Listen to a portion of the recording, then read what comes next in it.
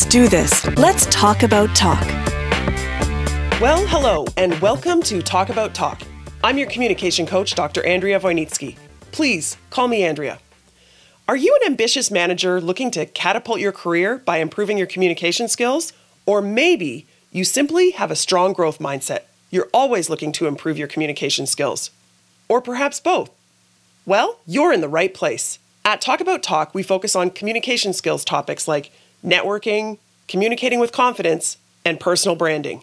You can access Talk About Talk across a variety of media or resources. There's online corporate training, one-on-one coaching with me, online courses, the free weekly communication skills newsletter, and of course, this bi-weekly podcast. You can choose whatever works for you. And by the way, I encourage you to subscribe to the weekly communication skills newsletter if you're not signed up already. It's like getting free communication skills coaching from me in your inbox once a week. You can sign up on the Talk About Talk website. Okay, welcome to Talk About Talk episode number 71. Today, we're going to focus on a specific element of our personal brand, and that is how much and what to share. Let me quickly back up for a minute. What is personal branding? Well, you can think of personal branding very simply as identity management or reputation management. But here's the definition of personal branding that seems to really resonate with people. Personal branding is what people think and say about you when you're not in the room. And we all have a personal brand.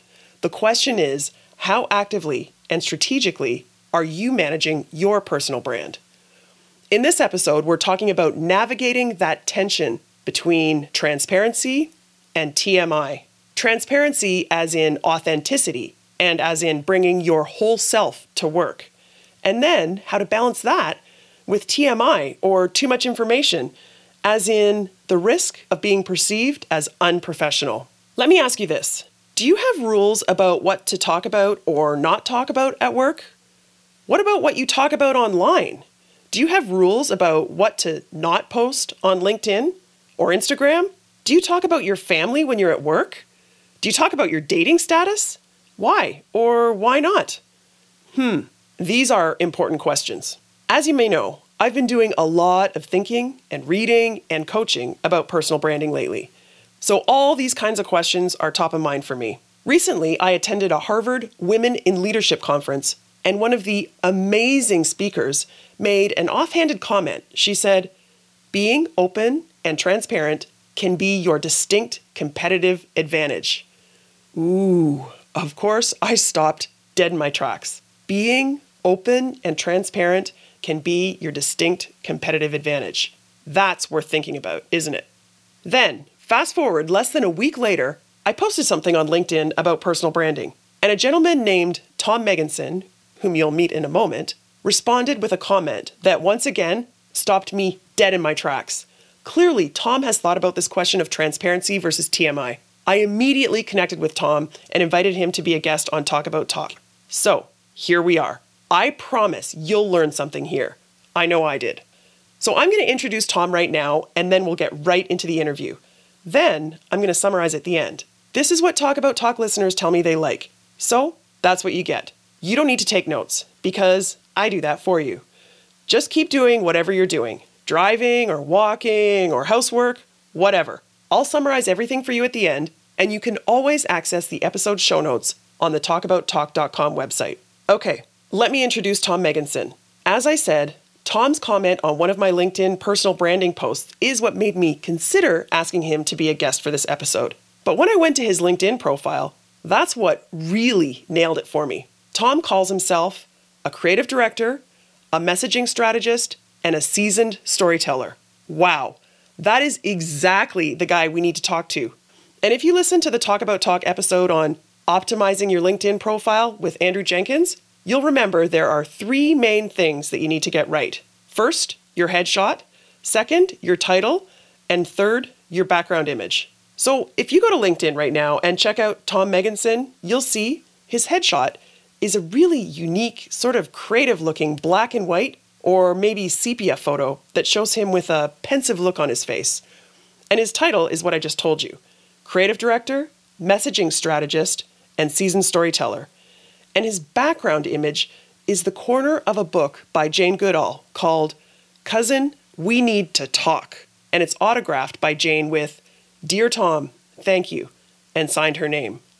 Wow, I was intrigued. So I'm sharing this with you as an example of where your LinkedIn profile can open up opportunities. Specifically, these 3 elements, the headshot, the title, and your background image, can make a huge difference. It shifted me from considering Tom as a guest to asking him. And I'm so grateful that he said yes.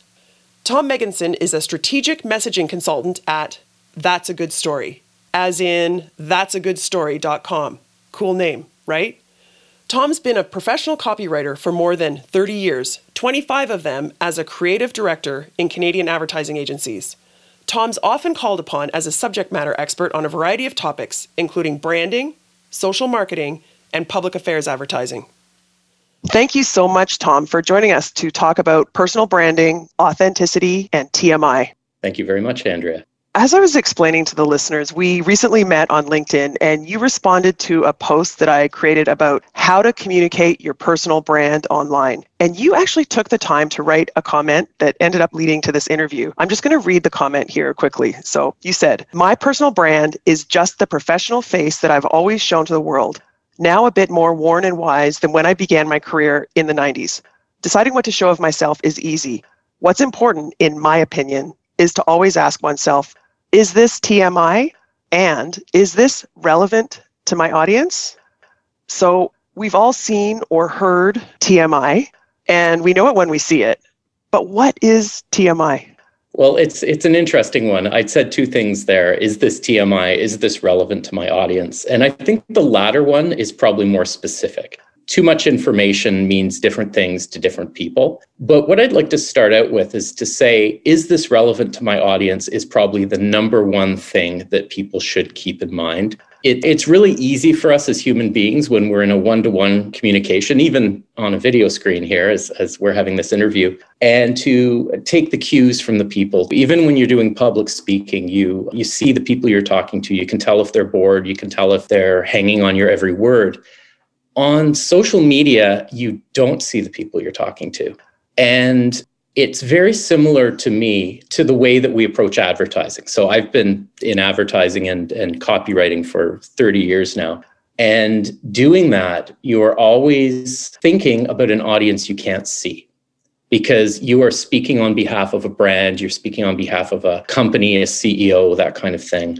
And not being able to see the audience, you have to visualize the audience. And this is something that's second nature to those of us who do this for a living, but it's not necessarily second nature to everyone else. And so if there's one thing I wanted to get across, it's the idea of your audience and knowing your audience. Knowing what their prejudices are is going to be key to you getting what you want from them. I love your answer. First of all, the TMI, the too much, may be a bit of a misnomer, right? Because it's not about quantity, it's about the substance or the content of the information. So that's a great point. And also your point, which I've been saying in a slightly different context, when we're thinking about our personal brand, we can take a lot of learnings about product branding. And you're saying, here's an example of that actually. When we're managing a product brand, we are always thinking about the audience and presenting ourselves for the audience, the consumer, the customer. Whereas for ourselves, we're not always doing that. So I think that's an excellent point, and we should be doing that. So is TMI always a bad thing, though? And speaking for myself, but most of us have been in a situation where we've said something and then gone, oops, I think that may have been TMI. Can we turn it into something good?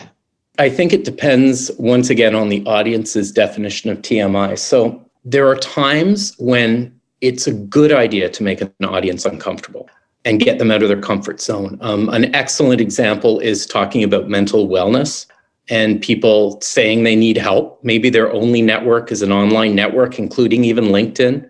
So an ask for help on LinkedIn, there might be some who consider that TMI. I don't. I consider it very relevant. Other things, when people talk about racism, experiencing racism, ableism, sexism, homophobia, we're trying to have a civilization here and we're trying to stamp these things out. So personally, on my personal brand, I don't mind making people uncomfortable about that. But there are other things that do make people uncomfortable.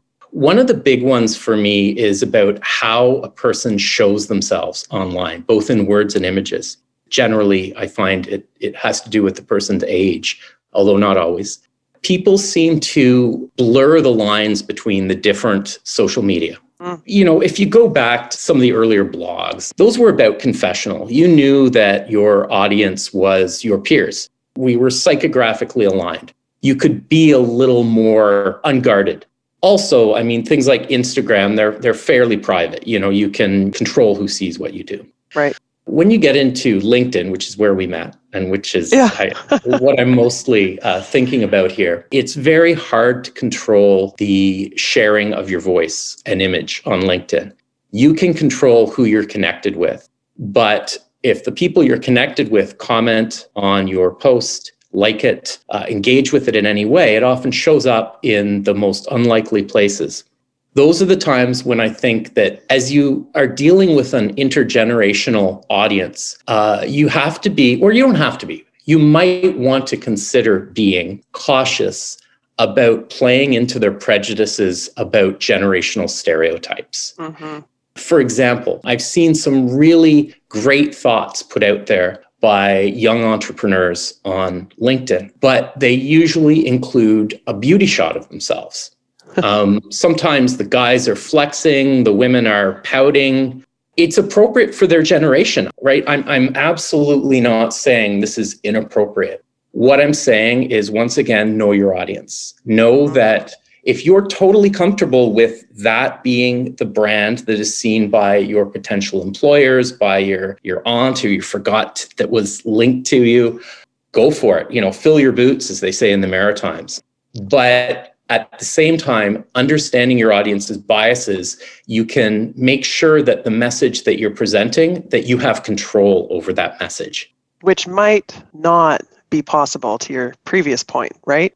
Okay, there's so much to unpack there. Let's talk about the age thing across generations. So I had this experience actually just a couple of weeks ago where a friend, actually a professional colleague of mine, was posting photos of herself wearing a bikini. And another one of my friends, who's a little bit older, said, wow, that is just shocking that she would do that. And I said, you know what? You're not her target market. Like, this is her talking to her people. And she's a very healthy person, and she was showing her beautifully healthy body. So why do you think it is that Gen Y and Gen Z are so much more open and prone to what we Gen Xers, you and I, might say qualifies as TMI? Why is that? Well, it's interesting. I mean, working with market research, I realized that demographics are necessarily stereotyped. And stereotypes are both bad and good. Stereotypes allow us to code switch and be able to speak to people in their language in a way that, like I said, is relevant to them. I just wanted to preface that once again saying I'm not shaming or blaming anyone for their age, or definitely not for their cohort. But there are clear demographic stereotypes that we see. They don't apply to everyone, but they're generalizations. And I'm 50 years old. I've been actually writing professionally for 30 years now. I have worked with 5 generations. So the silent generation, my mom's generation, the boomers, Generation X, which is mine. I was born right in the middle of that cohort, millennials, and now Gen Z, whatever you want to call them. My son's one. I have a teenage son. These generations, there are stereotypes that don't apply to everyone, but which are studied by marketers. So if you look at the oldest, the silent generation, they are very formal. My former boss was one of them. They're very formal. They're suit and tie. They're very guarded, extremely guarded. Their professional face is very much contrived. It's conformist. Mm-hmm. And that was reinforced, right? If they didn't do that, you would be penalized somehow. Yeah. Absolutely. We're talking about the 50s and 60s here. Then the baby boomers get to be more laid back. You have Richard Branson cutting people's ties off because he didn't think it was appropriate to have a tie. And there are a lot of stereotypes about being cool, riding a motorcycle, wearing jeans to work and this kind of thing. But my own experience with people born in the post-war era and, up till Beatlemania is that they are still very guarded. Some of the generational research I did for a client once, they were talking about how if you're a baby boomer in an office, you should be the first one there in the morning and the last one who leaves. How that is translated to what I've seen in my own career is people are very shy about being vulnerable or called out, about saying the wrong thing, about saying anything vaguely political. And this is the irony, right? Because we're talking about that generation who were hippies or the me generation of the 70s. Anything that causes you to stand out is to be avoided. It's that thing of the nail that sticks up. Yep, or the tall poppy syndrome. If you stand up, you're going to get chopped down, right? Yeah. That's it, total. Tall poppy, yeah. So fast forward, people born in the late 60s and 70s, even up to 1980, the Generation X. The stereotype of our generation is cynicism. The stereotype of our generation is a certain anti-authoritarianism, I would say. So we're kind of in between. Of course, every generation thinks it's all about them. But to me, we're the ones who really needed to learn what I mentioned earlier, which is code switching. You're in the boss's office, you sit up straight, you speak formally to them. You are in the office of a fellow Gen Xer. You got your feet on the desk, you're slouching in the chair, you're, whatever. And then the next generations come along. It's not that they're fundamentally different people, it's that their cultural experience of growing up has been very different. So when you get into the millennial generation, they grew up in a different environment. Their parents were boomers. Their parents were very old Gen Xers, early Gen Xers. Yeah. But the thing is, they grew up in a very different era culturally.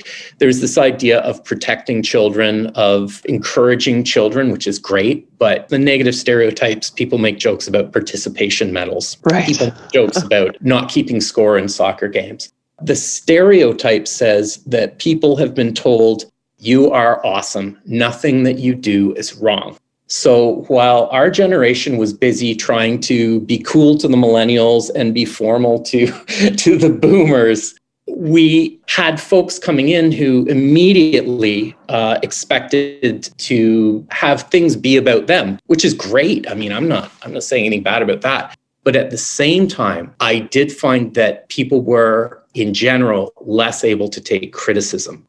And that to me is a red flag, because what that red flag says is that it's going to be harder to learn how to adapt, how to fit in, not to conform, but how to adapt to different people.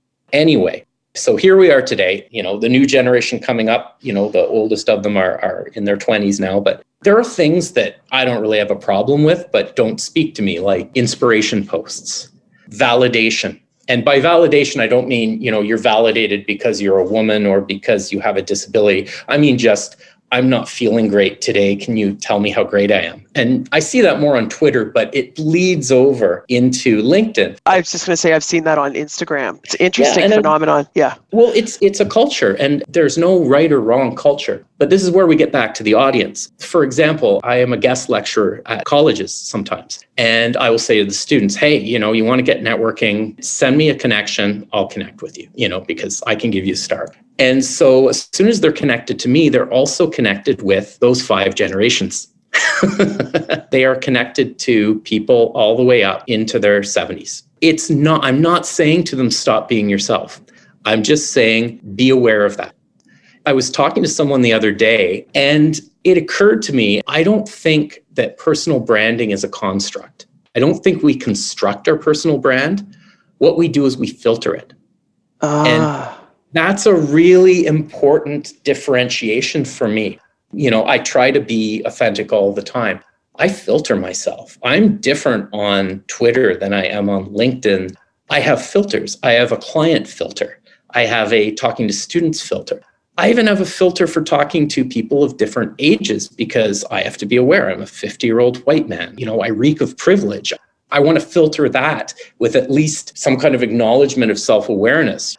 So filter sounds funny now thinking about like Instagram and TikTok and that kind of thing. That's true. It's double entendre. Who ended up talking to the judge as a cat. But I mean a literal filter. I mean, not showing 100% of yourself to everyone, because you can't do that anyway. We do it in real life. We do it when we're visiting our parents. Of course. And being with familiar coworkers is not the same as we'd be at a professional mixer, which is what LinkedIn is. Yeah. So that's what's really important to me. It's just get the filter right. Figure out who your audience is. That reminds me, I have to tell you this quick story. I was on LinkedIn, I think it was about 3 years ago at the time, and still now. I'm also a painter. And so a lot of my connections on LinkedIn are also artists, and many of them are marketers. And I remember this experience I had where one of the marketing professors that I follow posted a really cool video. It was like a visual puzzle. It's hard to describe it, but the video ended up showing something that wasn't what you thought it was. He had like 2,000 likes on it or whatever. And I thought, that's beautiful and insightful and it's creative and all these things. So I reposted it and I got some likes and some positive comments. And then this guy lambasted me, who I used to work with like 15 years ago. And he said in the comments publicly to me, he said, "Shame on you, Andrea. You should know this is not Facebook. This is not Instagram. This is not where you post your pretty pictures." And so I immediately went into messaging privately and said, "Great to hear from you. Thank you so much for your comments. By the way, I'm an artist and I'm still a marketer. And as far as I was concerned, this is relevant to both of those audiences. And by the way, I don't know if you noticed this, but it was originally posted by a professor and liked by thousands. And I don't understand what the issue is, but I respect whatever." And then he lambasted me again. So I blocked him. Yeah. Well, at that point, I mean, at the end of the day, you can scroll on by. You can move on. I think there's starting to be a change of conversation on social media about this, saying, you know what? Just because someone's wrong in your mind, you don't have to engage them. I would say the example you're giving, that's out of line. Once again, I mean, do what you want to do. Have the brand that you want. I have friends their business is fitness. Their product is their body. I get it. Or other, artists. Absolutely. They want to show their art. Photographers. Mm-hmm. Sometimes the photography is a little saucy. Okay. That's okay. Yeah, that's their brand, right? That's their brand. If they're showing a bunch of saucy photos, they're probably not looking to photograph a stodgy CEO. Yeah. I love your comment. I have to say, you're going to be quoted on this, the filtering, like I am who I am authentic. This is 100% me, but I am filtering. I think that's really an empowering perspective, right? Because it's not changing who you are, but it is filtering what part of who you are you're sharing with the different audiences. And I also love your comment about code switching across generations. And I did some previous podcasts and newsletters on choosing which media is appropriate. And then I got all sorts of emails from listeners and telling me stories about, like an older gentleman sent me an email and he told me the story about how he had a big contract to award and he told the sales guy like 3 or 4 times, call me. And the guy kept emailing him back and emailing him, what else do you need to know? What else do you need to know? And he's like, this is the last time I'm saying this. Pick up the phone and call me. And the guy never did. And he awarded the contract to someone else. So part of it is, your personal brand and what you're sharing about yourself. But then this code switching between the generations, even not just what you're saying, but how you're saying it across what medium, right? That's exactly it. I mean, we all make mistakes, right? We feel strongly about something and we make a comment we probably shouldn't. And that's where the filter breaks. Oh, geez, I just put that on LinkedIn. I mean, TMI. Yeah, I was just going to ask, do you have any stories? My mistakes are usually about expressing an opinion without thinking of the audience that are receiving the opinion and how they form ideas about me. I live in a world of NDAs, of non-disclosure agreements. So I'm used to being under a regime of having to watch what I say. But at the same time, I mean, sometimes you just get mad. And I would say that's where I need to, mend the filter is sometimes I, might speak out of turn or that kind of thing. Mm-hmm. Of course, the thing is, every time you do it, you learn. Mm-hmm. And, the best thing your friends can do for you is give you feedback privately. Yeah, feedback is such a gift, isn't it? It is. And especially if they're your peers telling you and being more open to vulnerabilities. You also adapt and everyone adapts, right? Like, 10 years ago, I can't imagine somebody talking about their struggles with depression on a public. And now you can talk about something like that and people are like, you're so brave. Good for you. Yeah, I've struggled with that as well. I'm nodding my head. Sorry, I just had to jump in and say I interviewed Nicole German, who founded the Maddie Project, and it's hashtag Shine Bright. And her daughter died of suicide, and she's all about talking about it, talking about mental health, and inviting the kid who lives 3 doors down, who always seems to be alone, over for dinner, and talking about mental health openly within your house and with your friends. And it's amazing. That's an interesting point. It's not just generally that we are becoming more transparent. Maybe the filter is widening for the younger generations, right? But also there are specific topics that we are much more open about than we used to be. It's great, isn't it? Like, they're affecting us all. They're moving it up the generations. And so there's your positive effect of people being more open and more vulnerable. I mean, that's wonderful. It is. So I attended an online women in leadership conference recently, and at the beginning of the conference, there was a keynote speech by this amazing woman who I believe is in her 60s, and she's, at the pinnacle of her career, of anyone's career. This woman is absolutely phenomenal. And she made a comment that really stuck with me. Someone asked her a question that's similar to the topic that we're talking about right now, about authenticity and bringing your whole self to work. And her response was, I encourage you to use authenticity as your superpower. Yeah. And she's like, in her 60s, like I said. What do you think of that? Making actually your transparency part of your brand. And that's fantastic. I mean, that's, we're talking so much now about empathy. Empathy at one point would have been seen as weakness. And now empathy is seen as strength. Empathy is seen as a superpower. Empathy is something that brands, which aren't living things, desperately wish they could convey. That's a great point. You're reminding me of Brene Brown and all the vulnerability stuff, right? And she said that when she talks to some people on the airplane about what she does, and she would say, well, I'm a researcher and I study vulnerability. And depending on the person and whether they're familiar with her and with the construct, they either think that vulnerability is this negative thing to be avoided, right? Or it's a strength. And because her whole thing is about it takes courage to be vulnerable, and there are so many benefits to it. So it depends on a variety of factors, right? It depends on your personality, depends on your profession, and to your point from the very beginning, it depends on your audience. Yep. Yeah. Well, it's funny too, because every time, I don't know when I first heard the term personal branding. I think it was probably 15 years ago or something like that. I can tell you when it was. 1997, front cover of Fast Company magazine. The Brand You article by Tom Peters. I can guarantee it. I remember that. So I did too. Longer ago. Wow. So, the idea of what a corporate or a product brand has changed a lot over the years. Where we got to, I think, which was a good place, which is a brand is like a person. The term I'm going to use is really nerdy, but in evolutionary biology, they talk about exaptations. So an adaptation is when evolutionarily, you have opposable thumbs.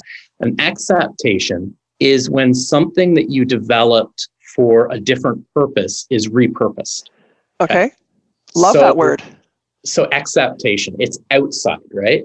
So an exaptation that branding does is we have this built-in software that lets you read other people. So you and I are talking to each other and we're giving each other visual cues. And there are books about how to read body language, but the fact is that it's our operating system.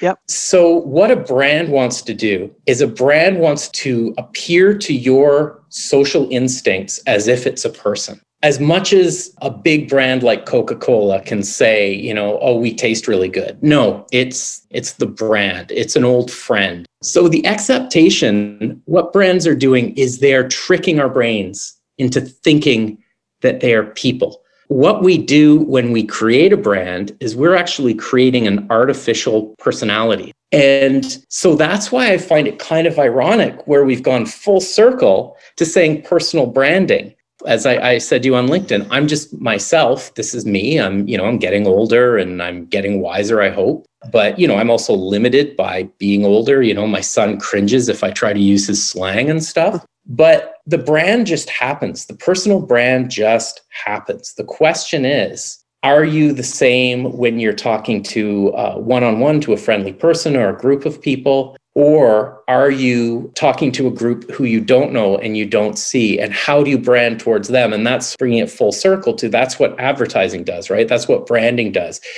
But it's like doubly blind because you're creating an artificial personality to appeal to a bunch of people you can't see. You have research on them. But anyway, I'm getting a little esoteric here, but it's very relevant to me. I mean, the bottom line is you have this in you to refine your personal brand, to filter your personal brand, to make your personal brand work for you. A lot of it is just gaining the confidence to understand not only who you are, but how other people see you. So, I mean, maybe it just seems too easy to me because this is what I've done for a living, but I also think that people can learn this. I think that people can learn these insights and take them away.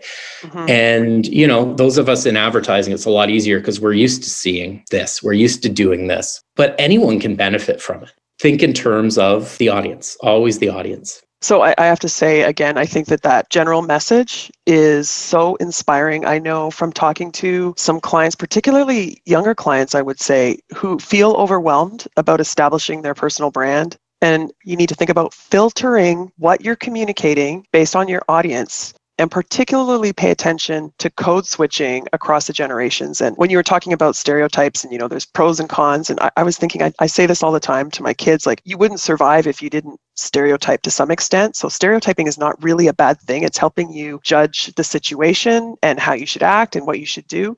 Discrimination is bad. That's different, right? I think that's really empowering. I wanted to ask you about my working definition that I have for personal branding. So, okay. If I'm starting off a workshop, I say, so what is personal branding? You can think of it very simply as identity management or reputation management, but it's really what people think and say about you when you're not in the room. 100%. So how does that relate then to product brands? Is it the same thing? What people think and say about the brand when, the brand could be in the room or not, actually, right? Well, let me put it this way.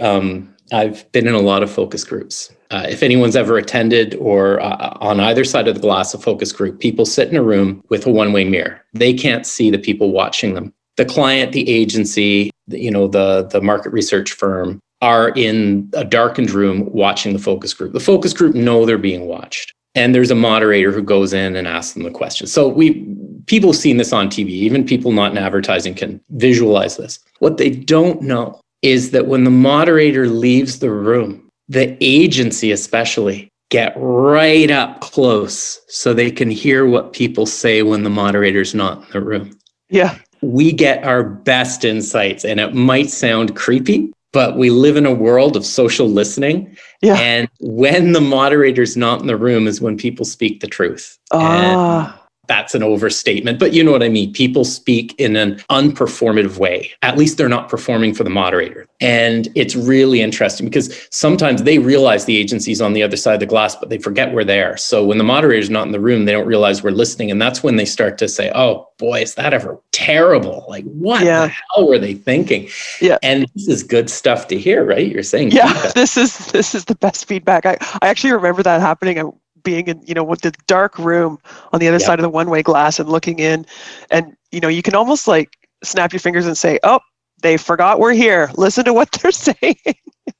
They totally forget you're there. I mean, it's just like in psychology, right? You don't want to, you're trying not to affect the subjects. But so you could make that a metaphor and say that your personal brand is what they say when the moderator is not in the room. Oh, I love that. I love that. I am going to use that. You're giving me some great quotes here. So I have one more question to ask you before we get into the 5 rapid fire questions, okay? Oh, right, yeah. You may have heard me say this, or you may have seen that I wrote this, that it occurred to me when I was thinking and writing about personal branding, that personal branding is very similar to actually your credit rating. Yes, I heard you say that. Yeah. Yeah. So because of the fact that it exists, whether you manage it proactively or not, that people have access to it. They have access to your personal brand, obviously, and they have access to or institutions have access to your credit rating, and that you can choose to strategically manage it or not. What do you think about that metaphor? I guess it's not a metaphor, it's an analogy. It's an analogy, and I can give you a marketing equivalent because, you were there too. I was there. We got to actually shepherd clients onto social media. And there was a real reluctance to go on social media because the culture is that any criticism is bad. So what we always said to them, they're already talking about you. Don't you want to be there? So that's like the credit score. It's like, reputation exists. People have opinions of you. The most, the quiet person who doesn't talk to anyone, their neighbors still talk about them. Yeah, that's true. Oh my gosh, I love all these points. And you also reminded me of Googling yourself and how particularly older, again, back to your code switching across the generations, older people, I would never Google myself. That's what narcissists do. And I'm like, other people are Googling you, in a professional context. I know that when I meet people, they're Googling me, right? So you got to manage your digital footprint, even beyond social media. Yeah. Oh yeah, I've had a Google News alert set for myself for over 10 years. Good for you. But shout out to Tom Megginson of Yorkshire. I get all of his as well. That's funny. That's funny. Okay, we're going to move on now to the 5 rapid fire questions. Are you ready? Yes. First question, what are your pet peeves? I'm a creative person. My pet peeve is really bad writing. And I don't mean spelling mistakes. I mean poor communication online. When people aren't expressing themselves well, I wish I could help them. Okay, question number 2. What type of learner are you? I'm self-taught. I actually dropped out of university, taught myself to do what I do. I learn by reading and I learn by listening, and I especially learn by conversation. Wow, that's impressive. Question number 3, are you an introvert or an extrovert?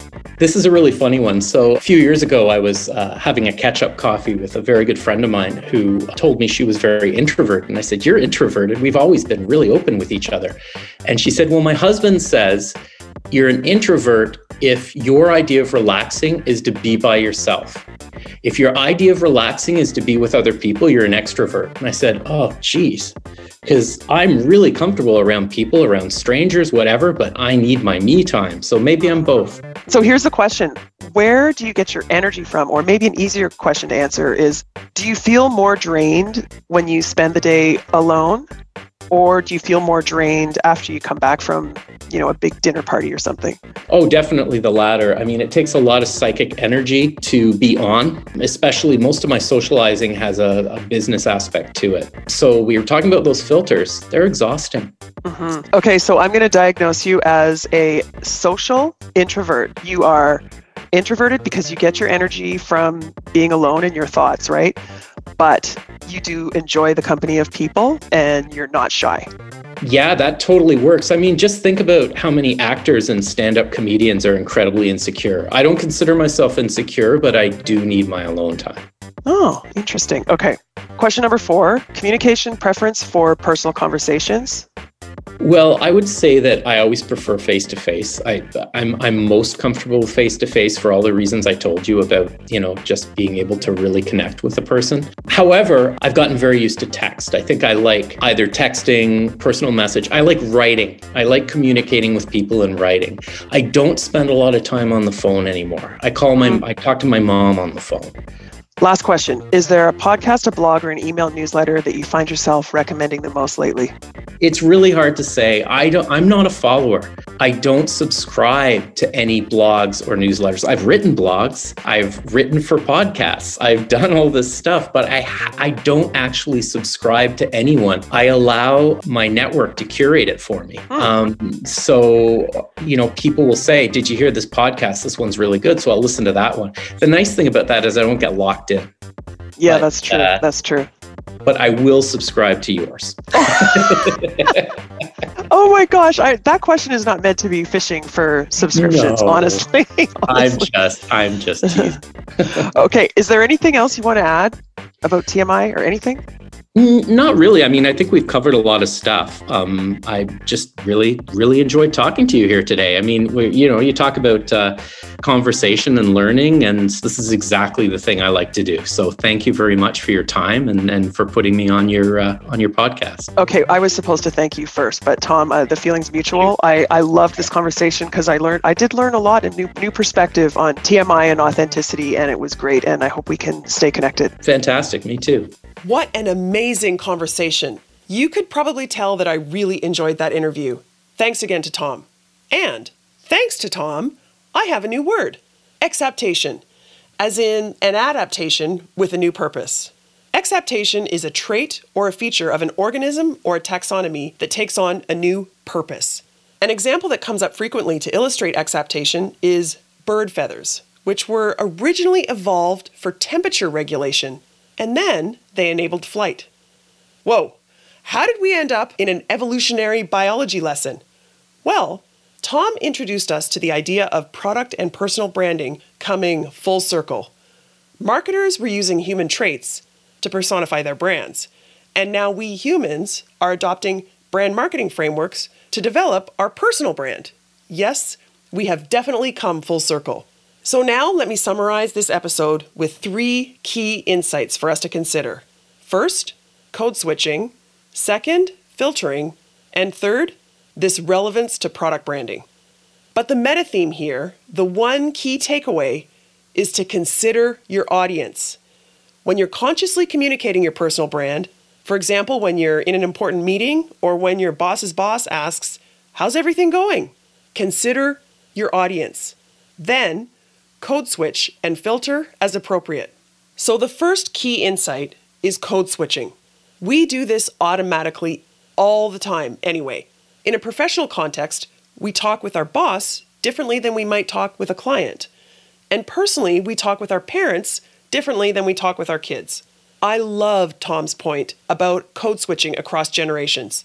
He highlighted that based on demographic and psychographic research, there are stereotypes associated with the various generational cohorts. From the formal silent generation to the cooler but conformist baby boomers, to the cynical Gen Xers, to the protected millennials, to the inspiration and validation-seeking Gen Zs. Tom highlighted that there is no right or wrong culture. And in fact, the younger generations are affecting us in positive ways, like encouraging us to talk about some critical, previously taboo topics, like mental health. So, depending on which generational cohort you're communicating with, you might want to code switch. This code switching may affect the topics you discuss, the formality of your communication, and even the medium. Older folks may prefer the phone or face-to-face, and younger folks may prefer some media that, frankly, I haven't even heard of. And that reminds me, we code switch. We share different parts of our personal brand depending on which social media platform we're on, right? We share different things on LinkedIn versus what we share on TikTok. Of course. But what we share is all true to us. It's authentic. And that's where the second key insight comes in, filtering. Again, this point relates to understanding your audience. Let's back up. We are complicated beings. We have many interests, hobbies, circles of friends, personality traits, and so on. By leveraging this concept of filtering our personal brand, we can be authentic. We don't change who we are. We're filtering what part of us we're sharing with different audiences. When Tom made this point about filtering, I realized that TMI, the too much information, is actually a bit of a misnomer because it's not about quantity, it's about the substance or the content of the information. And we filter out what's not appropriate for the context, for that audience.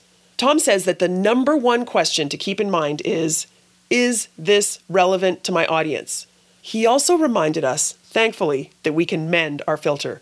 When we speak out of turn, when we realize we just said something we shouldn't have, when we receive feedback, we can mend that filter, adjust it. As Tom said, of course, the thing is, every time you do it, you learn.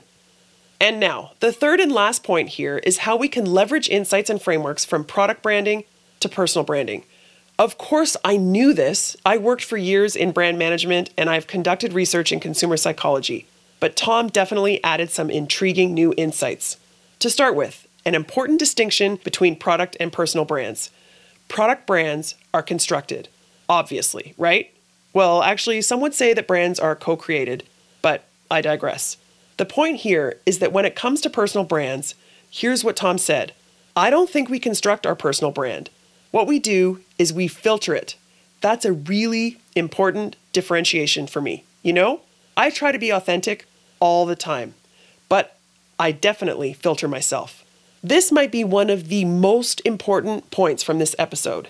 If you're thinking about your personal brand, seeking authenticity, considering whether something is appropriate to share, think of filtering which elements of your authentic self you want and need to share with that audience.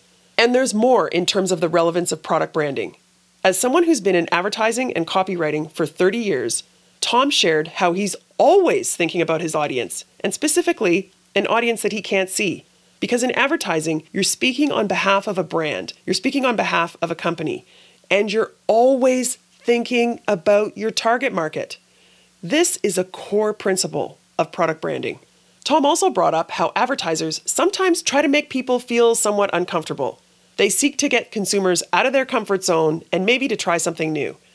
In personal branding, I've heard this articulated in terms of creating attention, highlighting something that's unexpected, unique, and certainly memorable.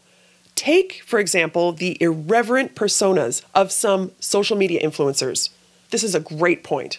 Also from the world of product branding, I love Tom's point about focus groups, when the brand managers and the ad agency folks are listening from behind the one-way glass.